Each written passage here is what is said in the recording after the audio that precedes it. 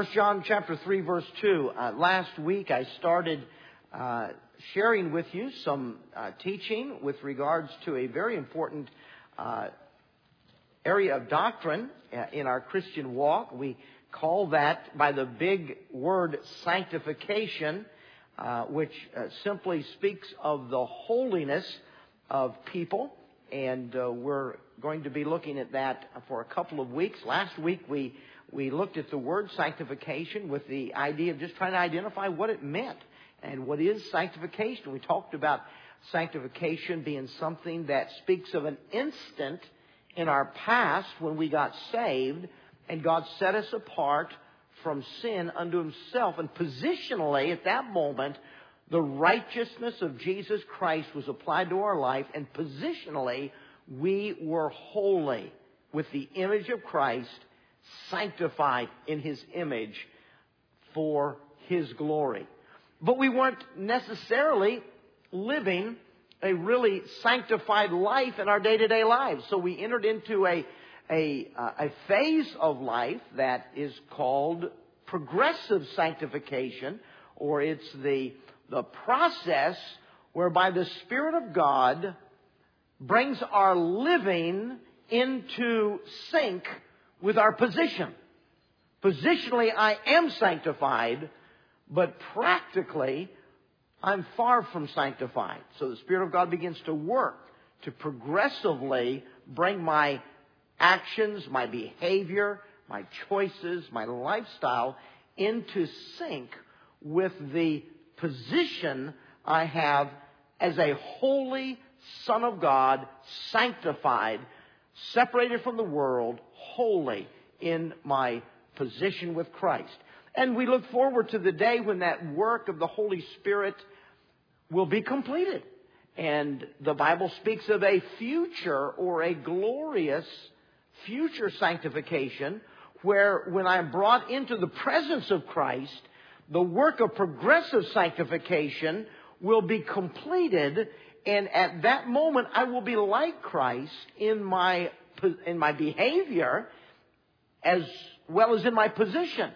And I will have the mind of Christ, and I will be holy in every regard as I am glorified and made just like Christ. And we talk about that as a future event of future sanctification. Now, having identified what sanctification is, I now want to zero in on this work of sanctification in our lives. How does sanctification happen? We mentioned last week that sanctification is intricately related to the person and ministry of the Holy Spirit. You really can't talk about sanctification without talking about what the Holy Spirit is doing, because sanctification is the work of the Spirit of God. We saw last week that He is the agent in our past sanctification. He's the agent in our present progressive sanctification. He'll be the agent in our future glorious sanctification. So the Holy Spirit is the one who is in the work of sanctifying us. That makes sense because sanctify means holy. Holiness. Sanctification is holiness. He is the Holy Spirit. So it's just fitting that the Holy Spirit be the one who is focused on our being made holy. That's His work. He is the agent in that. We noted last week that the Holy Spirit indwelt our body at salvation. That has to do with residency. The Holy Spirit takes control of our lives at strategic times as we're filled with the Spirit of God. That has to do with empowering us for service. And then we noted that sanctification has to do with our holiness or our Christ-likeness in our living. And so we're talking this evening about how does the Holy Spirit, day by day, little by little, make me holy, so that as I progress in my Christian life, I am more like Christ today than I was a year ago. I am holier. I am more sanctified.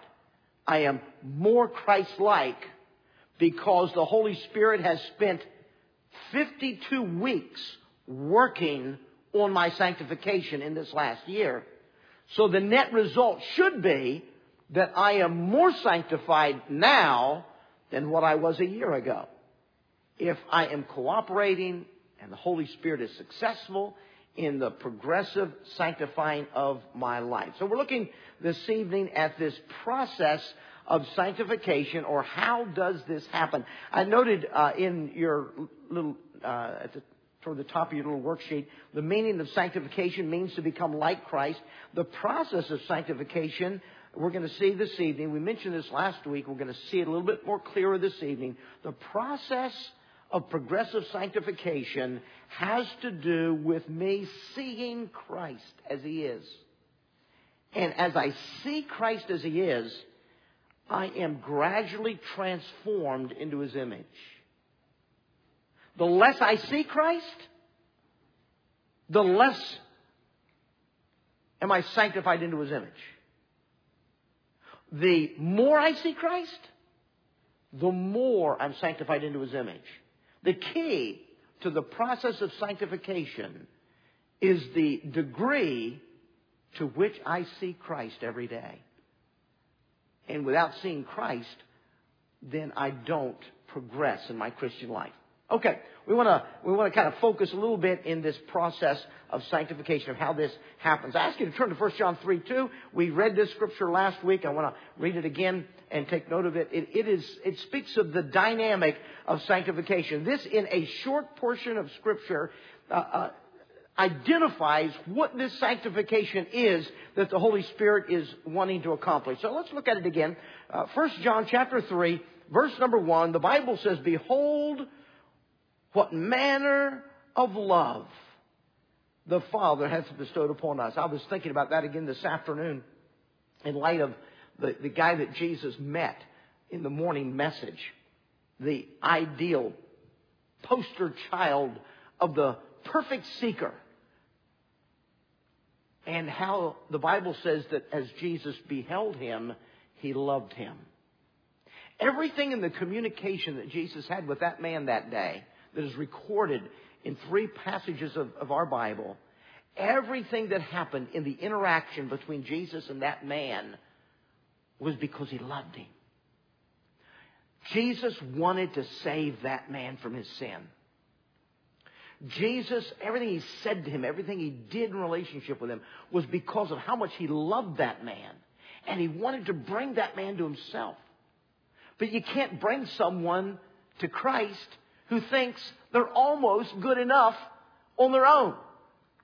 And if they could just tweak a little bit more, they could get over the top and they would be perfect because of all of their religion and self-righteousness. And Jesus looked at him. Jesus loved him. And so Jesus told him the most bizarre thing. He said, if you want to be perfect, sell everything you've got. Give it all away. And come and follow me. Because this was a man who professed to be good enough to almost make it into heaven. I was talking to those Mormon leaders a few years ago. We went out to lunch after that series of messages on Mormonism on Sunday nights, where the pastors and elders of the Mormon church came and listened here in the auditorium to those messages. And at the end of it, we went out to lunch and spent about 3 hours together. At the end of that conversation, or during that conversation, I asked them, how can you say you believe in salvation by grace and then put all of these rules and all of these things that people have to do in order to be saved, and then turn around and say you don't believe it's works, you believe it's grace?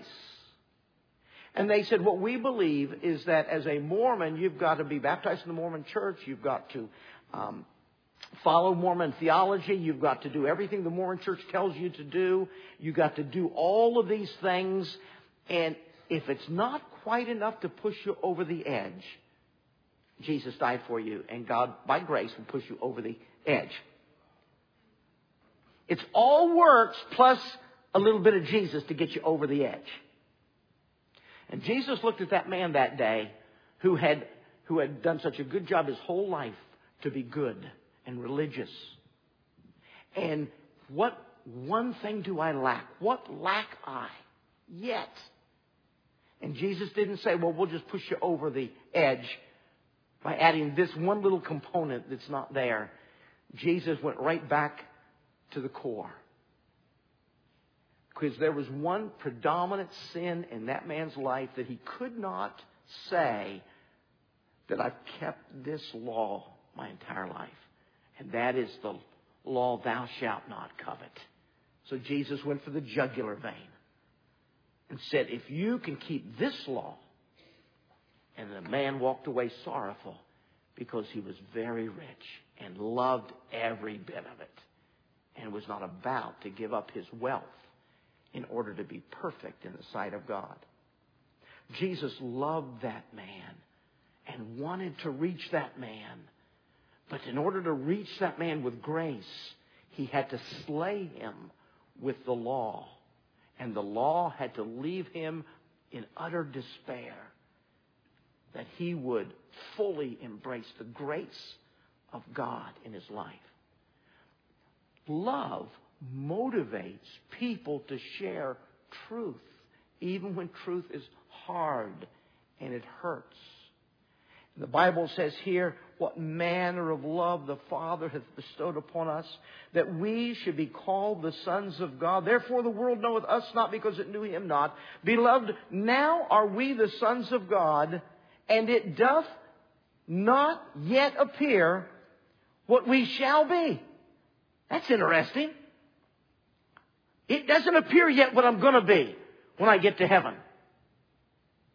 What would a perfect Mike Elstock look like? Whoa, would that be something?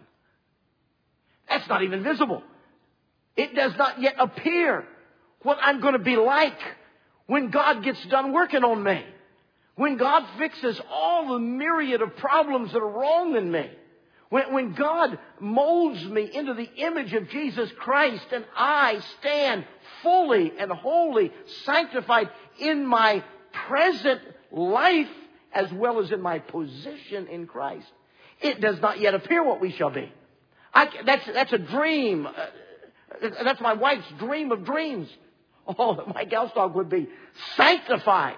And it doesn't even appear yet what that might look like. It does not yet appear what we're going to be like. Can you imagine what it's going to be like to be perfect? Can you imagine what it's going to be like when the Holy Spirit is finished sanctifying you? And you think just like Jesus. You feel just like Jesus feels about things. You love what God loves. You hate what God hates. You think about every issue exactly the way Jesus thinks of every issue. You will be wholly and fully sanctified. It doth not appear. We can't even envision. We can't even dream of what that would be like. I'll tell you what I do know. But we know that when he shall appear, we shall be like him. Wow. I can't even imagine. It doesn't appear in my mind's imagination what it's going to be like to be perfect. To not have any flaw in my character. To have every sin remedied. To be perfect and holy. I can't even imagine that. But I'll tell you what I do know. I do know that when Jesus Christ appears, I'm going to be just like him. And the Holy Spirit is going to complete the progressive work of sanctifying my life in an instant when Jesus Christ appears. Now, how is it that that's going to happen? Well, our text says in the middle of verse number 2, or toward the end of verse number 2 actually, for we shall be like him for. So here we have an explanation. Here we have a because. I'm going to be like him because something's going to happen that's never happened before. For we shall see him as he is. When I see him in the fullness of who he is, when I see him as I've never seen him before, looking in the mirror of the Word of God, in that mirror we described last Sunday night as being a polished metal that you couldn't quite see the details in. When I see him in all of his perfections, exactly the way he is, for when For we shall see him as he is. And what is he like? Verse 3 tells us, even as he is pure. Pure. No sin, no fault, no error, nothing misconstrued, transparent. Jesus Christ is pure. And when I see him in all of his purity, for the first time in my life, all of the work the Holy Spirit has been doing to sanctify me and make me like Christ will immediately be completed. And I will be just like Jesus Christ, because I'll see him as he is in all of his purity. This is the dynamic of sanctification. Sanctification depends on our ability to see Christ. And if we never read our Bible, if we never look into the mirror of the Word of God, if we never study the mirror of the Word of God, if we never look into its pages to see the image of Jesus Christ reflected from the pages of Scripture,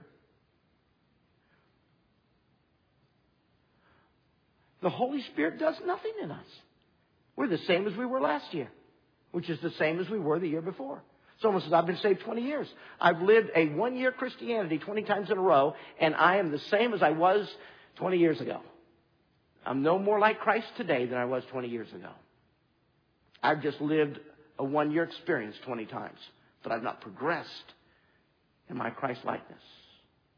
Because progression in Christ-likeness depends on our ability to see Jesus Christ in the mirror of his Word. And the more I see Christ in my study of the Word of God, the more the Spirit of God changes me to become like what I see. I begin to think like he thinks. I begin to care about what he cares about. And my life is changed dramatically because I am seeing him in his purity little by little, gradually, little by little, becoming like him. Now, if our hope and our prayer and our desire is that one day we're going to be like Christ, if that is impressive to us, if that is something that I say, wow, I am looking forward to the work of the Spirit of God completed in my life and being like Christ. If that's my goal, if that's important to me, if that's something I long for, verse number 3 says, every man that hath this hope in him purifieth himself, even as he is pure, even as Christ is pure. Notice, I want you to notice that God puts the responsibility on us. It's a work of the Spirit of God. But there's got to be a counterpart to what the Spirit of God does that is my effort.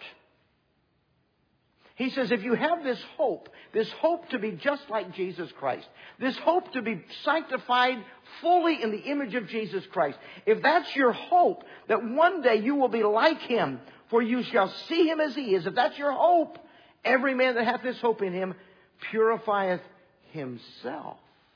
Notice, it doesn't say everyone that hath this hope, the Holy Spirit will purify him. No, he's emphasizing that there's a counterpart to what the Holy Spirit does. As I read and study the Word of God, the Holy Spirit will make the Word of God alive to me. The Holy Spirit will enable me to see things that I've never seen before. The Holy Spirit will speak to my heart about the person of God, the person of Christ. The Holy Spirit will minister the Word of God to me. But I've got to sit down and crack its pages. I've got to sit down and look up some word definitions. I've got to sit down and read and compare Scripture with Scripture. I've got to invest the time and the energy at pouring myself into the Word of God so that the Spirit of God can reflect back to my heart the truths and the principles of the Word of God, whereby the Holy Spirit will change me into the image of Christ. But I must invest my energy to make that happen. I must purify myself, even as he is pure. So we have the dynamic of sanctification given so clearly. There's some other references there, especially the 2 Corinthians 3:18 passage that speaks about the going from glory to glory. As we look in the mirror of the Word of God, we're changed from glory to glory, even as by the Spirit of God. The Holy Spirit's the agent. He changes me incrementally, glory by glory, little by little, incrementally. I'm changed by the Spirit of God into the image of the one that I learn about by reading his pages. So this is the dynamic of sanctification. It's how sanctification happens. So, with that in mind, let me get you to turn back in just a few pages to Hebrews chapter 12. Hebrews chapter number 12. And I want you to see a key. This is what I call the short version of the accomplishment of sanctification in my life. In order for sanctification to be accomplished. Now that I understand the dynamic is that I become like Christ. You know, it's a family thing. 1 John 3:2 says, "Behold, what manner of love the Father has bestowed upon us, that we should be called the sons of God. And even now, are we the sons of God?" It's a family matter. We want to grow up and be like our dad, or grow up and be like our mom. We want to bear the image. We want to bear the look. We want to bear the character of our parents. It's a family situation. I'm the child of God. I want to look like God. I want to act like God. I want to be like God.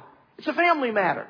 Sanctification is the Holy Spirit making us like our parentage in the family of God. Now, how is it accomplished? Well, chapter 12, Hebrews 12, verse number 14. Here's the short version.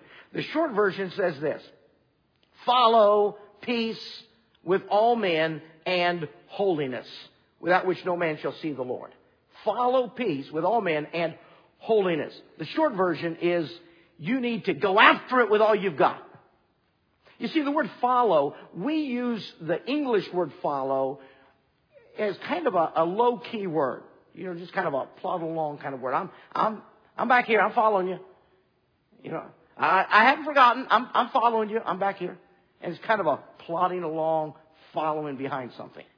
But that's not what the word translated follow. And what follow used to mean, there was a lot more energy in following than just kind of plodding along after somebody. The word follow is sometimes translated, the Greek word translated follow is sometimes translated persecute. It was a word with a lot of energy behind it. It had the idea of chasing something, pursuing something. In a bad sense, pursuing to overcome and persecute. And so it was sometimes used in certain contexts by translated persecute because of the end goal of pursuing that thing and catching it because I want to destroy it. I want to persecute it. But the word means to pursue energetically. And so when God says to pursue or to follow peace with all men and holiness, of course, holiness is this concept of sanctification. God's saying to you and I, go after it. Chase it. If becoming holy is a matter of seeing Jesus Christ in the pages of Scripture, go after it. Pursue it. Invest the energy, the time, the resources. What do you need to be able to see Christ more clearly in the Word of God? Go after it so that you can see Christ day by day, week by week, more clearly than you've ever seen Him before. And as you see Him, the Holy Spirit changes you into a different person. And you become Christ-like. And so the short version here in Hebrews 12:14 simply says, pursue it with all the energy you've got. Because without Christ-likeness, no one will ever see Christ. No one will ever be brought into heaven until you have become holy. And that's the work of the Holy Spirit, bringing you to that. And if that's your end goal, if that's your game, if that's your what you're dreaming of, to become like Christ, then you will be investing the energy, as 1 John 3:2 says, you will be, or verse 3 says, you will be purify yourself. Or as Hebrews chapter 12, you will be pursuing that. Okay, let me introduce you to one last passage of Scripture.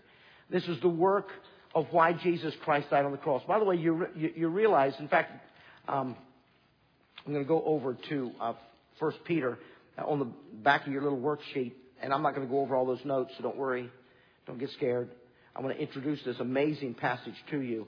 But I want you to understand, I'm going to go back to 1 John chapter 3, something that is often overlooked, because we're going to observe the Lord's Supper here in just a moment. And we need to understand why Jesus Christ died on the cross of Calvary. Why Jesus Christ died on the cross of Calvary.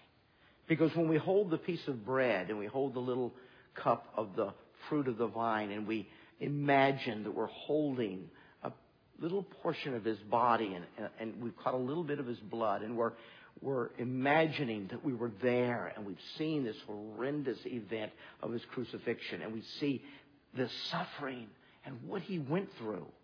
We need to understand why he did that.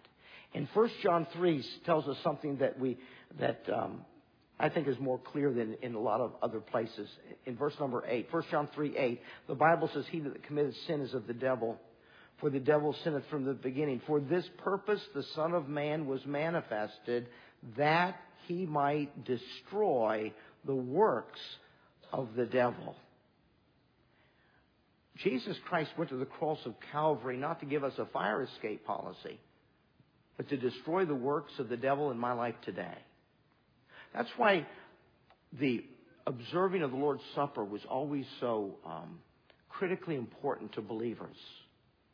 Because if they went to observe the Lord's Supper knowing that they had known sin in their life that they weren't willing to deal with, that they knew of issues in their life that they weren't willing to cooperate with the Holy Spirit in dealing with, they loved their sin and they didn't want it to be removed from their life, then the Bible says that if you take of the Lord's Supper unworthily, what is unworthily? It means to take of the Lord's Supper without appreciation for what he died to accomplish.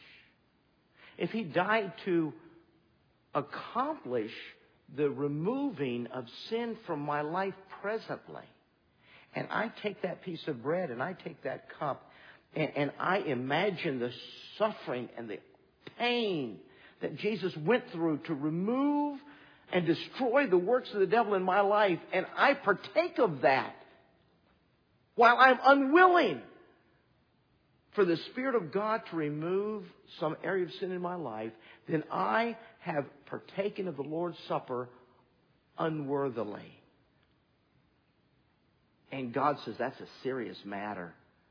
And so God said, make sure you examine yourself before you partake of the Lord's Supper, so that when you partake of the Lord's Supper, you partake of it with a life that is being lived out in sync with the purpose for which he died. He died to destroy the works of the devil in my life. That's what sanctification is all about. It's the progressive destroying of the works of the devil in my life. And I become more sensitive and more sensitive and more sensitive to the holiness of God the closer I become like Jesus Christ. So things that used to not betray my conscience now betrays my conscience. Things that I used to think were okay, now all of a sudden I don't know that God's okay with this, because I'm becoming more like him as the Spirit of God purifies me and as the Holy Spirit destroys the works of the devil in my life. Now, this process, I call this the long version in 1 Peter or 2 Peter. Let me just introduce it to you, and we'll be ready for the Lord's table. In 1 Peter chapter 1, there is an amazing passage of Scripture dealing with this process of sanctification, how it's accomplished in my lives. There's a God's part and an our part, and I've tried to bring that to our attention this evening. There's the work that the Holy Spirit as the agent is destroying the works of the devil. He is conforming me to Christ. He's showing me Christ in the Word of God and changing me from glory to glory. But he doesn't do any of that unless I am purifying myself, unless I am cooperating with what he's doing.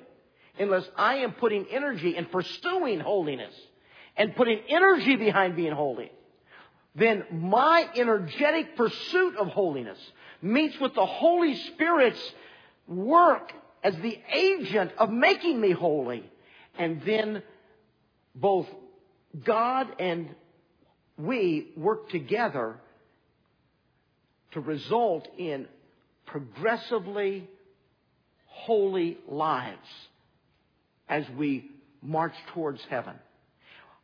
2 Peter chapter 1 brings out that dual part, that God does His part, we do our part, with the goal of maturing in our Christian faith. You can see it in your little notes. There's God's part in verses 1 to 4.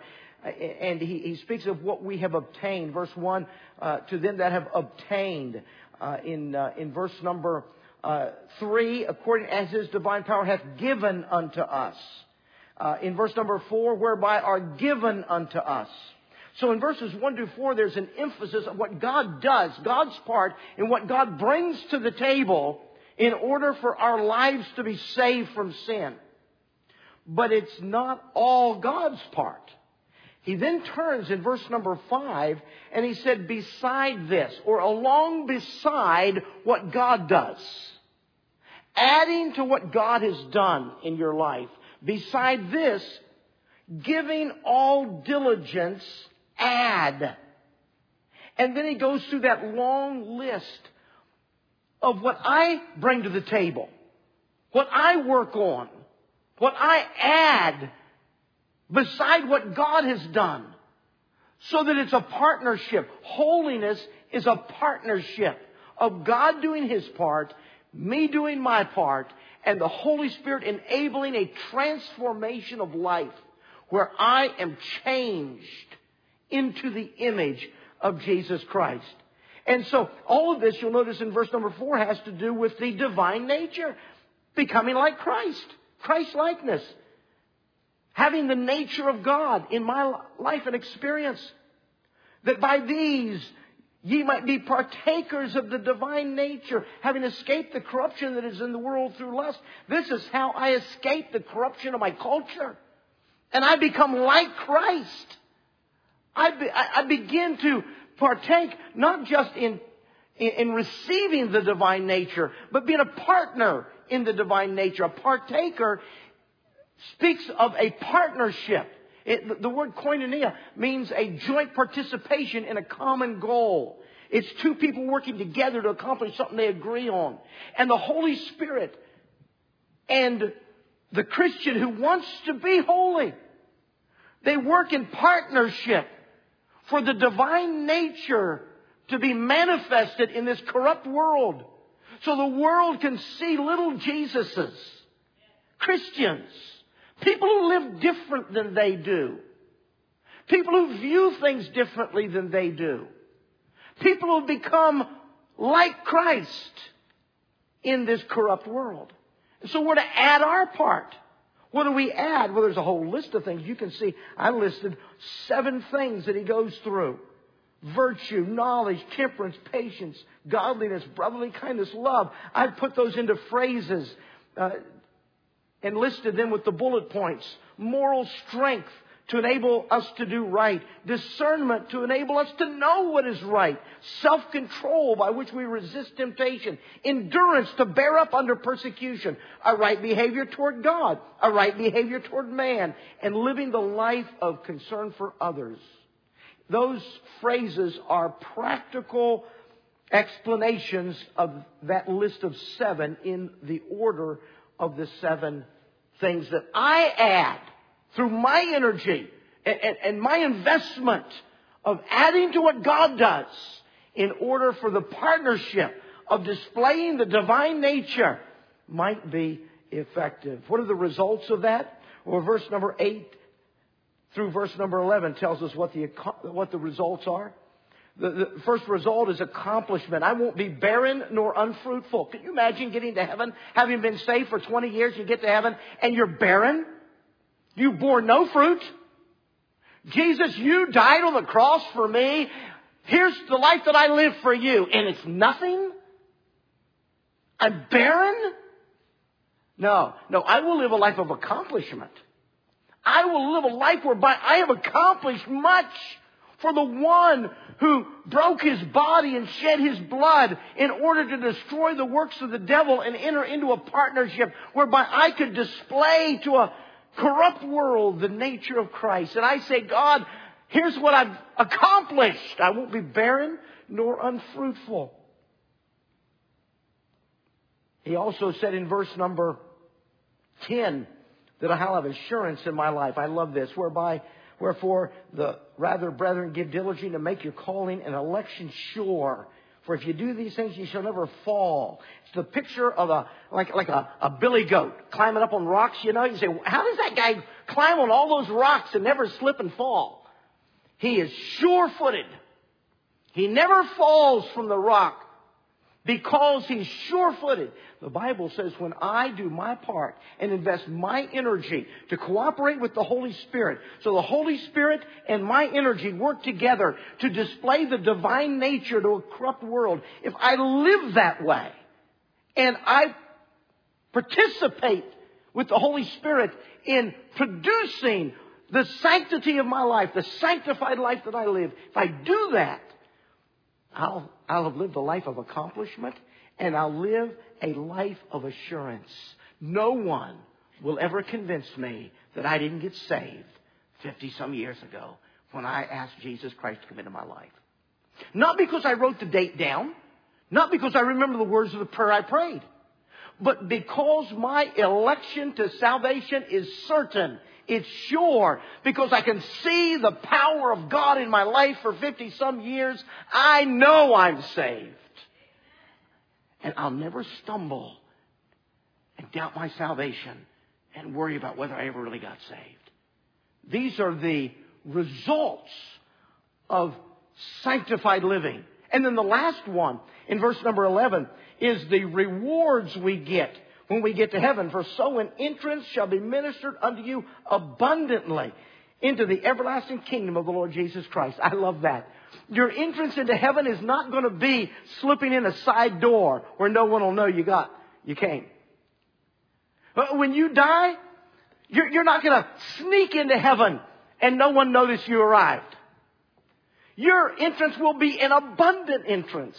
I've studied that and found that in the Greek world, in the Olympic, in the world of sports, that were so prevalent in the era in which the New Testament was written, that sometimes when they had the big Olympic Games over in Athens or in Greece, they would some little old town would send their best hockey player.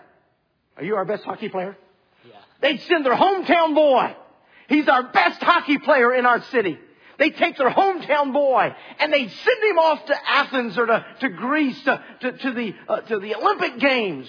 And the hometown boy would go and they're cheering because he's our hometown boy. And he goes and he competes in the Olympic Games. And maybe he takes gold. He takes gold. Word gets back to the hometown. Did you know he got gold? He won! And the town's all excited. When's he going to get home? When's he going to arrive? When's he going to be here? And they find out when he's going to get back home. Well, it's not good enough for him to just walk in the main gate of the city. I mean, this is a once in a lifetime celebration.